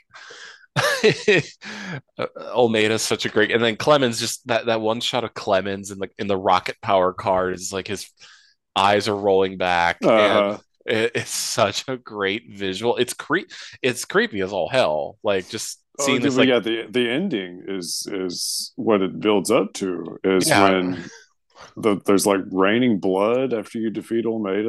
And yeah. I mean, yeah, Almeida gets injected with Heaven's Smile by the government, and he literally, and he's in this like astronaut outfit, and he literally just explodes, like raining blood across the land, kills all the army that was there. And granted, Garcian's not affected. The Killer Seven are not affected by it, but like you see like this volcano of blood shoot up to the skies, and it's just like when Almeida reforms, I guess you see like these mhm. tendrils of blood holding up his afro. Yeah, yeah, Which I love that. It's like a very off, just a very, I guess you could say, quirky character design, just having his afro be like the weak point of that boss. It's like yeah, one shot, basically a one shot kill, hit the afro, you hit kill Omega. yeah. um That one's not hard either, but it is damn scary. yeah, because you're forced into these ambulance vehicles, and you have to like run around trying to find him, and he has Yeah, like there's like 20 of them all lined up that you can go in and out of yes. for whatever reason. Yeah, Without, why were these ambulances here? Don't worry about it, kid. right? Just experience this cool set piece boss sort of Yeah. thing. And he'll just pop up around the corner And and then, kill you immediately. and that's why I do Kevin, because I can backflip around a Yep. corner and be like, well, Yep. if I backflip fast enough, I can get to the afro, which is like usually behind Almeida. But then Mm-hmm. like, you kill Almeida, and then, you just have like the raining blood, and then the fact when Clemens comes back, the car is coated in Almeida's blood, and he's just like, this is Almeida's blood. And I had a sixth sense he's our Messiah. And the fact that like Almeida talks to Clemens as a psychic remnant, and you know, I think the Almeida sequence for me personally is when I started to grasp sort of this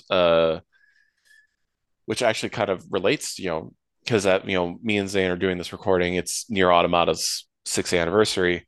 That game has a very similar story of like the cycle always repeats. There's always a good and evil at play. There's two sides at war with each other. In Killer Right. Seven's Right. sort of Harmon the good, Kunla the evil, the yin and yang, and the sort of cycle will repeat itself consistently. One side will balance out the other, and I feel like the Almeida chapter is like, I think where you get the sense of that. I think that's what I was trying to get at the beginning. Is like it's not about particularly about the geopolitical conflict that is at play, which Sure. there is a story at play. I'm not denying that like there's some interesting dialogue and interesting thematic parts to that side of the story, but I think you get beaded through, you get reminded through the game that there is this sort of this omnipresent cycle being played over you, the Killer Seven. You're doing missions, killing these people, Yeah. eliminating Yeah. the Heaven Smile,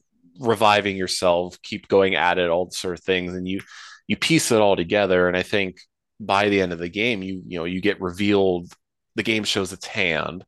Amir slash Garcian killed the Killer Seven years ago, and you learn like, oh hey, Harmon as sort of this god like figure revives the Killer Seven, brings Garcian slash Amir in, and it's like the cycle keeps going and going, and it literally has. Like if you read And the the backstory. Harmon's been alive since the 1700s. Yeah. And also, um, with the cosmic battle thing and it being cyclical, you ostensibly Kun Lan is like the main boss, but you never fight him. He shows up like maybe three times in the whole game. At the end of the first mission, you when you're playing as Harmon, you pull out your 50 cal and you shoot him, but he catches it with his what is it, God the hand. God hand? Yeah, Yeah. so badass. And Which then he flies across the map with the bullet in his hand and he lands on lands on like the the space Space needle. Needle. And then just throws the bullet down and says a quip and then starts laughing like the Joker. And then the game ends with the exact same thing happening again. Yeah, I mean, And then it's just you'll see Kun Lan every once in a while, but it'll just be him and Harmon playing chess. yeah, which I guess we can talk about Harmon and Kunlun briefly. They're great. Their dynamic is so great. I mean, it I guess, to bring, even though Killer Seven's not like Twin Peaks esque or in, it's not directly trying to go for the Twin Peaks sort of experience per se, but it's clearly influenced. I mean, heck, when the game does its loading screens, it has like that blue static that's Oh very yeah, Lynchian. That's yeah, very Lynchian. yeah, But like Harmon and Kun Lan remind me of like, the characters like in the room above the convenience store. These yep, like cast of characters that are overseeing the balance of power in the world, and Kunlun and definitely. Harmon are definitely that. Like the good versus the evil. One has to balance each other out. And I love how, Kunlun, it's revealed that Iwazaru was Kunlun trying to help you, but like it balances out like Harmon helping out Kunlun in his efforts. And there's this very great just back and forth dynamic at play with these two cosmic forces. Um, Yeah, they're I they're definitely like Black Lodge characters. They they're just eternal. Yeah, they're really just these constant figureheads at the forefront of humanity in this world. And they're always, even I don't think this game is full face like bleak and miserable sort of like message to it all. I think there is like a glimmer of hope. I think Amir Garcian, whatever you want to call him, I guess I'll call him Garcian, because that's who I know him as most of the game. But like Garcian is able to break free of the cycle himself, to become Amir again and be free of, Harmon, so to speak. And I think that's sort of like the core. But like I love how no matter what, you seemingly kill Kunlun, you seemingly kill Harmon, but they always come back. They're like Hmm. the seed of evil and the seed of good are always recycled and reborn, and they'll keep playing out in this game of chess like they both literally do. They both comment on it, you know, which I think is, when Harmon said, when Kunlan's like, just like our chess games, you always seem to win, which makes me think that maybe like the Garcian is like, oh hey, this is Harmon winning because Harmon and Garcian was a Harmon's sort of like teacher character Right. in his early life, and it's like him being able to escape the sort of prison of Harmon's game, as it were, is like Kind of him. like art, kind of like our chess games. Yeah, yeah, I'm Kun Lan in this case because I always lose to you. So I Oh mean, man, you'll get it down. Just keep it playing. yeah, if I'm bad at remembering to do my move. I'm just like I get stuck on a move and I'm just like, oops, I forgot for a week. Um, uh, for those who don't know me and Zane play iMessage chess. It's great time. Zane beats me all the time. Um, it's fun. It's yeah, a it fun. is It's fun. always a fun game, and you get better every time.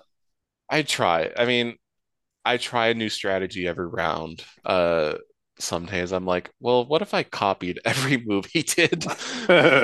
Or what if I went exterior? What, Yep. we're very Kuan-Lan Harmon in that case, just always playing chess. Which I guess that means I will say it's there's always time for fun. It's Friday It's night, Friday night. Yeah. which is such a which is such a what the hell line is like Right. why is Kuan-Lan talking about there's time, it's Friday night. Let's dance. It's like Yeah. it just caps with you just shooting him out of the room. Like, Yeah. oh my God, that again, that's like a Suda thing. Like Suda's like, this is gonna be a great line. This is gonna be Yep. a great scene, which it is. I mean, heck, there's a gimmick account that I retweet every Friday, basically, Yep. that has that line because it's again perfect because it has that like again another weird techno track playing underneath it, and Hmm. it's like it Yeah. feels like dance, like there really is going to be a dance happening. Yeah. I remember when I first saw you retweet that, I was like, oh, hell yeah. Someone else who knows Killer 7. Listen, Like years ago. yeah, I will say I am glad that like obviously because we were prepping for this episode, but I've been loving bonding with Fogbrain and Yerk about this because Yeah. they're both fans of Killer 7 as well. Killer 7 was not like a massive critical like, success. I think it only sold like 150,000 copies, which is minuscule, Yeah. even That's not, even back then. So it's like it's a cult game and it earns that title of cult game, but it kind of creates this like wonderful little uh like club of people. It's like if you know, you know, like hmm. you know the like just he's like, hey, remember that scene where Mask headbutts a bullet? It's like, which again, I keep saying it, another great track plays on underneath it. Um, Yep. God, I feel like I'm at this point where I'm just like listing, oh hey, remember this cool scene, remember that cool scene. It's like, well, because it's there's so many cool scenes amidst this like dark and somber and very like evil feeling game, but it's just like because there's nothing else like it. There's nothing else like Killer No, 7. nothing. No. Like this is a very, very, very, very small detail, but I love that the Handsome Man comic artist, his name's Trevor Pearl Harbor. Like Yeah. Yeah. that's like a pseudo name, like Travis Touchdown, Yeah. uh, Travis Touchdown. Dan Smith, Mask the Smith, like uh, But there was another one that I thought was really funny in that what's the oh it's not the Johnny Gagnon or Gagnon, whatever his name is, the private investigator guy, but another name that's written in one of those notes. It's a name like that, but yeah, yeah, he does no, have funny names. yeah. I mean, Samantha Sitbon, Hmm. Uh, man, I love pseudo names. They're kind of like Ayn Rand names, where it's just like they're very like infectious to say. Like, Right. uh, even though it's not Killer 7, it's like Travis Touchdown. That's such like a goofy name, but it's like the coolest name ever. Dan Right. Smith is the most, vanilla name ever, but it's still cool because it's Dan Smith holding, the demon gun. Uh, this, yeah, another tiny little detail I love about this game is the reloads. That's Hmm. I just love seeing like a coyote when he reloads and he just like points his gun back out like in his like gang execution style. And Or they all sound really good too. oh yeah, they're all great except for Kaide's because hers takes forever. Yeah, the Her bumbling with her clip. hmm. Uh, I forget, does her gun have a name? I forget if it does. I don't think so. It just looks like a 1911 Magnum. I was just curious because Resident Evil 4 has a Magnum called the Killer That's 7. right. Yeah, It's just, yeah. because Wasn't it like the same people worked on the game or something? yeah, Shinji Mikami, he was the director of RE4, and Yes, that's right. That's right. he Yeah. was yeah. So him, I think Shinji, I think definitely views Suda as one of his like proteges in a way. Hmm. Um, even though Shinji is a very groundbreaking mind in the industry. I mean, he created Resident Evil. He revolutionized gameplay with Resident Evil 4. He made a bonkers, insane game in God Hand.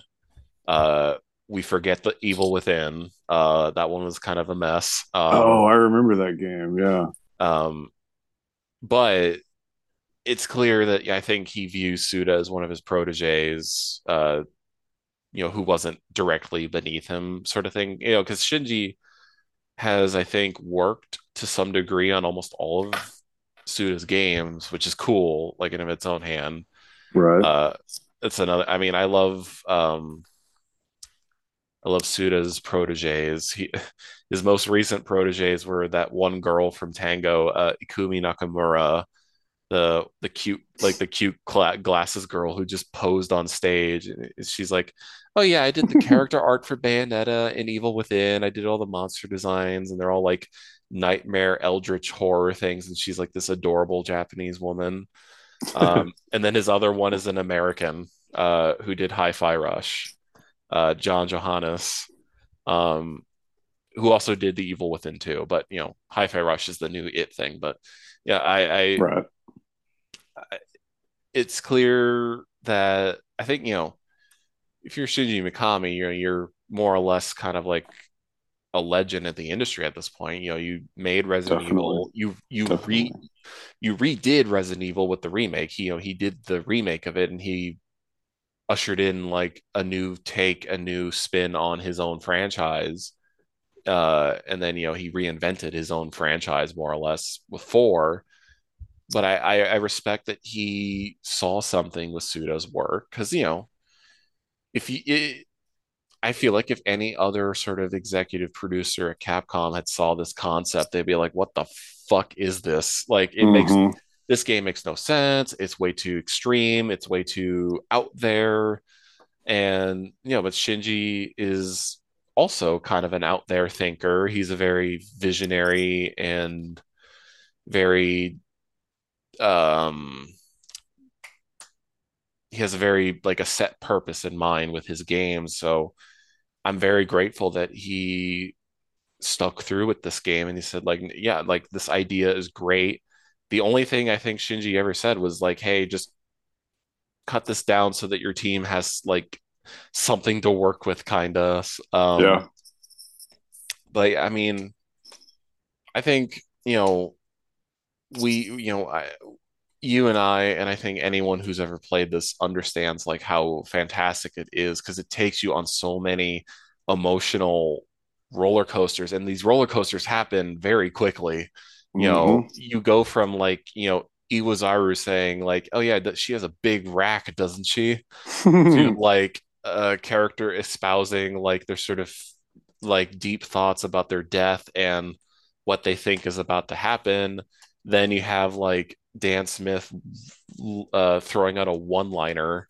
Like it's such a back and forth dynamic, very fitting of the game. But I love I love an experience like this with a game because it's a very unique thing to games is like this sort of ability to take you on whatever it wants to do, and by active playing it, it becomes even more magical to me.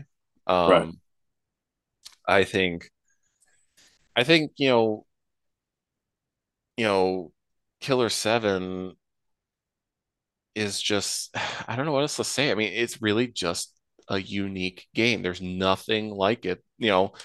There's never been a on rails game like it since, or heck, you could even argue before it. There's no game that has as much edge or darkness or bleakness as it does. There's no sort of pure, unadulterated like aesthetic inspiration behind a game like this. I Yeah, mean, what else? This is one of those it's a perfect game definitely. games. I really I don't know. People that do criticize this game just don't like rail shooters. Mhm. Yeah, no, I feel like that's the biggest hurdle for this game is the fact that it's rail shooter, but it's like if you get it, if you grew up in rail shooters or you like rail shooters, it's like, oh, man, this is the coolest one yet. Yeah, for I mean, sure. outside of it being just a cool ass game. Hmm. The on rails nature of it, the blunt and obtuseness of it, teaching you how everything is or where to go or what to do. Heck, I mean, the fact that like there's a disembodied head named Susie that has a ring in her mouth, and she's just like, "Oh yeah, here's the ring that you need." I'm gonna go on a diatribe about like why I hate the guy that I was with and why I like cut his dick Why off. I killed him. Yeah. As she's like communicating with Japanese emoticons. Um, Yeah. Most people aren't gonna jive to the way it plays as a first person shooter because it's very pinpoint precision based. Yeah. Um, and in many ways, the fact that you have to scan to see your enemies is also like a very thing. It And takes some getting used to. oh yeah, but like as soon as you get it, and it becomes like a very repetitive loop that feels good. Like,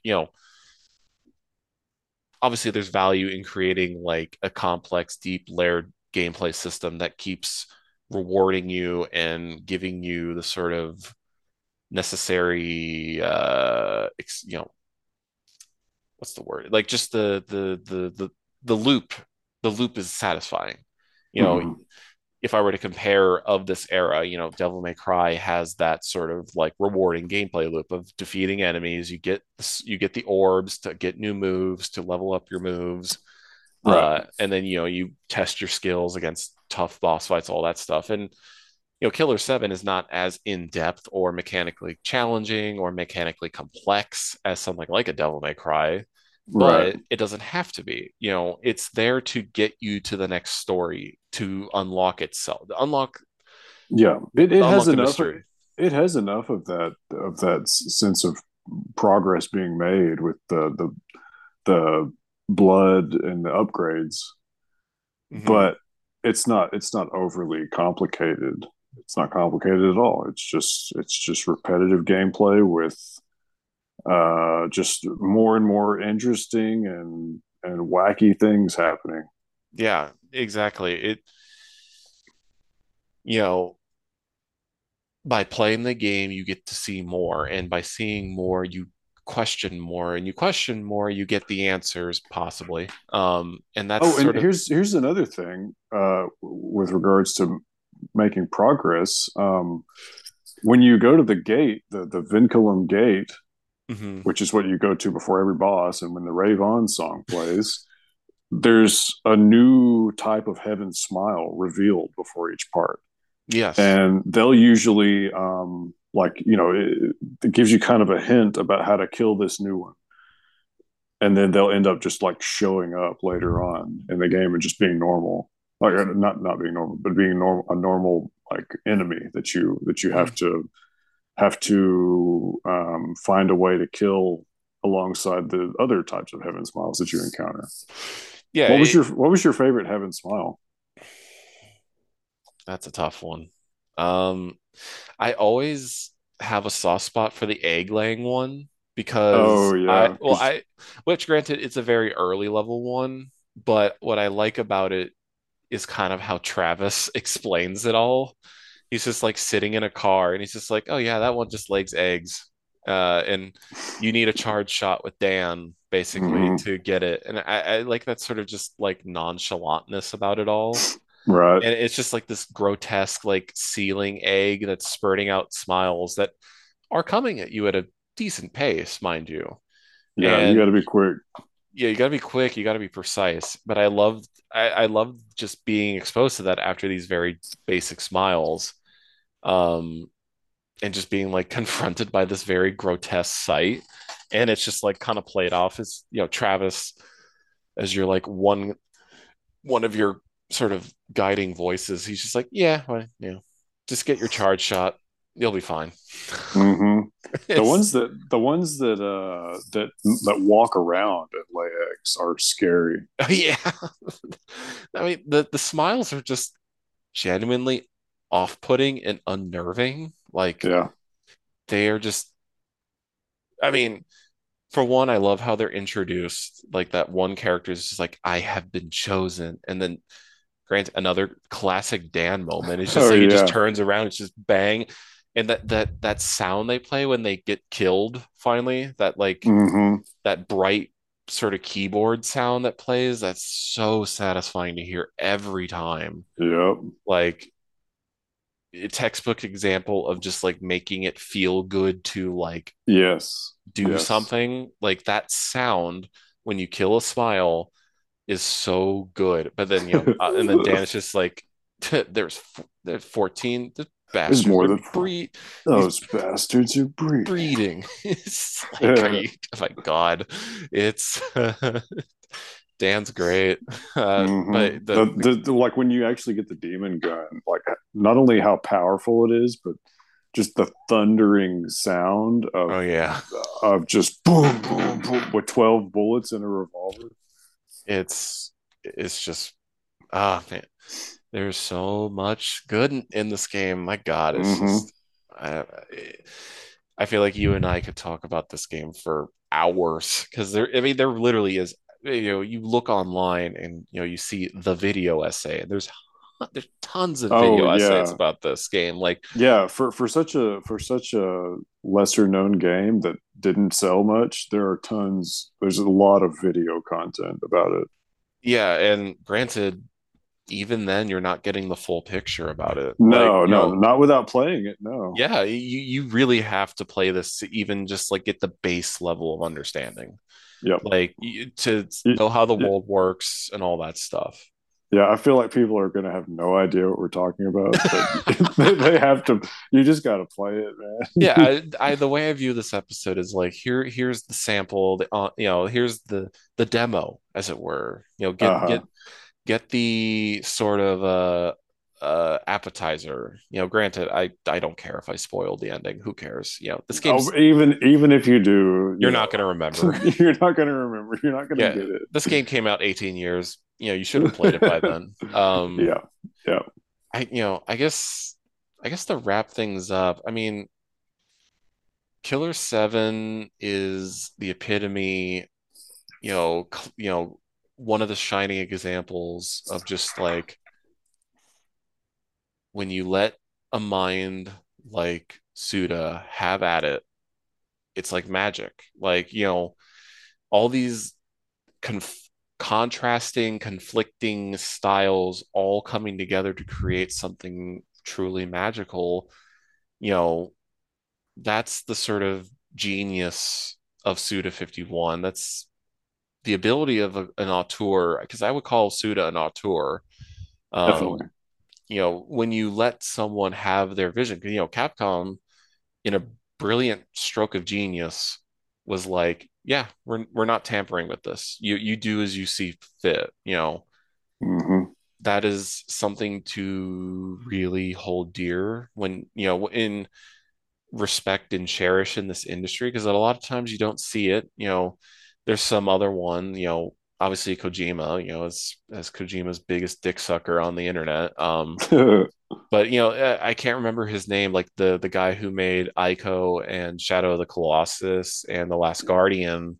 That's another example of like a guy getting to do something that's different and unique Yeah. and maybe not mainstream, but it connects with a large audience. And sure, Killer 7 didn't per se connect with a large audience, but I think it got Suda into the door and allowed for people to begin to appreciate him as a creator.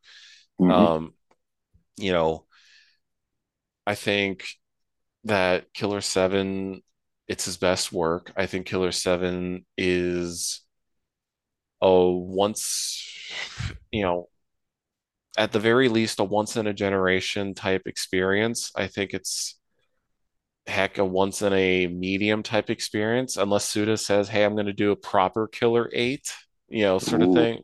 Killer 7 too. Uh, I don't know if we'll ever see something like that, but at the very least, I always say it's like, if we don't see this again, that's okay, but at least this happened, sort of thing. You know, Yeah, yeah. There are very few pieces of media that I'm like wishing a sequel would happen. Yeah. But Yeah, this would be this and would I would really love to see what another Killer Seven. which Suda said in that one video I talked about, he was on, he's like, yeah, I would love to one day do like a proper Killer 7 where I don't cut everything out. It was like, please, please, I want to see your full, like, unfiltered creative genius, Suda. Please don't tease me like this. Right. But yeah, I mean, do you have any other closing thoughts on Killer 7? Uh, just just play the game, guys. Get that PC copy or shell out the $100 for a GameCube one, Or yeah, whatever. a Even the PS, PS2 one. which arguably is the worst version. The Well, PS2 what version's is a it? What is it so bad about it? Like the longer load screens? longer load screens, the visuals have some hiccups. It's clear that the game was not made for the DualShock, um, sort of thing. I think the performance is like worse. They even used a different engine for the game on the Oh, PS2 because really? it was handled by some like no name company. Hmm. It's like Project Agency was their name or something. Like Right. it's just it's not the ideal version. The ideal version to play this game is the GameCube or the PC one. But honestly, just I know you as a listener, you have probably a laptop that's Hmm. probably no older than like, I don't know, no older than like 8 years old. You can play this game, or just shell out a copy for an old copy. Like You know it's what? I have two copies of the GameCube one. If we're mutuals, DM me. Well, you can borrow it. I you want get you to play it though. yeah, you got to prove, you got to send Zane pictures that you beaten it. Yeah. Uh, if it or else, well, Or else. we'll figure out a punishment if you don't finish it. If Zane loads it to you, but yeah, no, I thank you, Zane, for this. This was such a wonderful time. Yeah. Thank you. This was Uh, I had a blast. you know, this is just the goal of the show is just to talk about games that are great. I mean, at the end of the day, that's what the show's about, and Killer 7 is that type of game. Killer 7 almost was the intro theme for this game for the show. You Oh, know, the really? yeah, the difficulty select theme was going to be the intro at Oh, one point, yeah. Yeah. which would have been perfect. But hey, That would fit. That would yeah, also fit. maybe I'll do it. Maybe I'll make the intro, like, I'll make the intro for this episode just that song. That'll be great. Oh, that would be so badass. Yeah. Hey, this will be a golden little Easter egg for the listeners. You get to the end of this, like, if did I do it? You'll find out. Yep. Yeah, I thank you so much, Zane. It's been so much, so much, so much fun, and I think that is a wonderful time to say the recording stops here.